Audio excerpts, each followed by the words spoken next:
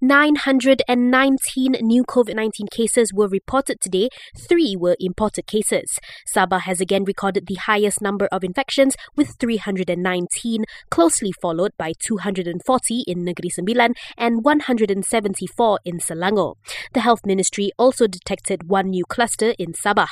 Meanwhile, 1 more patient has passed away due to the coronavirus, raising our death toll to 303. Over 400 residents are said to have escaped the enhanced MCO in Medan 88 Bandar Baru Salak Tinggi in Sepang, Selangor. It was reported they fled the area before the order took effect last night. As such, the Defence Minister says authorities have been given orders to detain these individuals. Datuk Seri Ismail Sabri Yaakob adds that it's believed that the escapees were workers who were helped by their employers to escape. Ramai pekerja-pekerja itu lari dan kita dapat kesan satu persatu kita tangkap mereka. Yang ini pun arahan tangkap pun kita dah keluarkan supaya tangkap mereka ini. Kali ini saya difahamkan lebih mudah sebab ada majikan-majikan yang terlibat membawa, saya difahamkan ada bawa bas pun. Dimaklumkan bahawa majikan sini yang bersebahat dengan pekerja ini memberikan bas dan sebagainya untuk dibawa keluar. Jadi lebih mudah.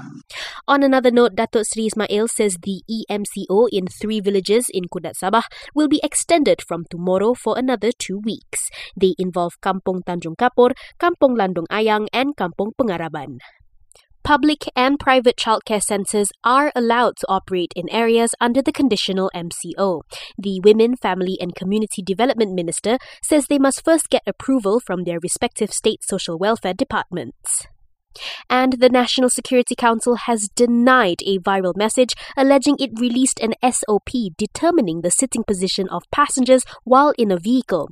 It clarified that its SOP only explained that 2 passengers from the same household can ride in the same vehicle but did not specify where they should sit.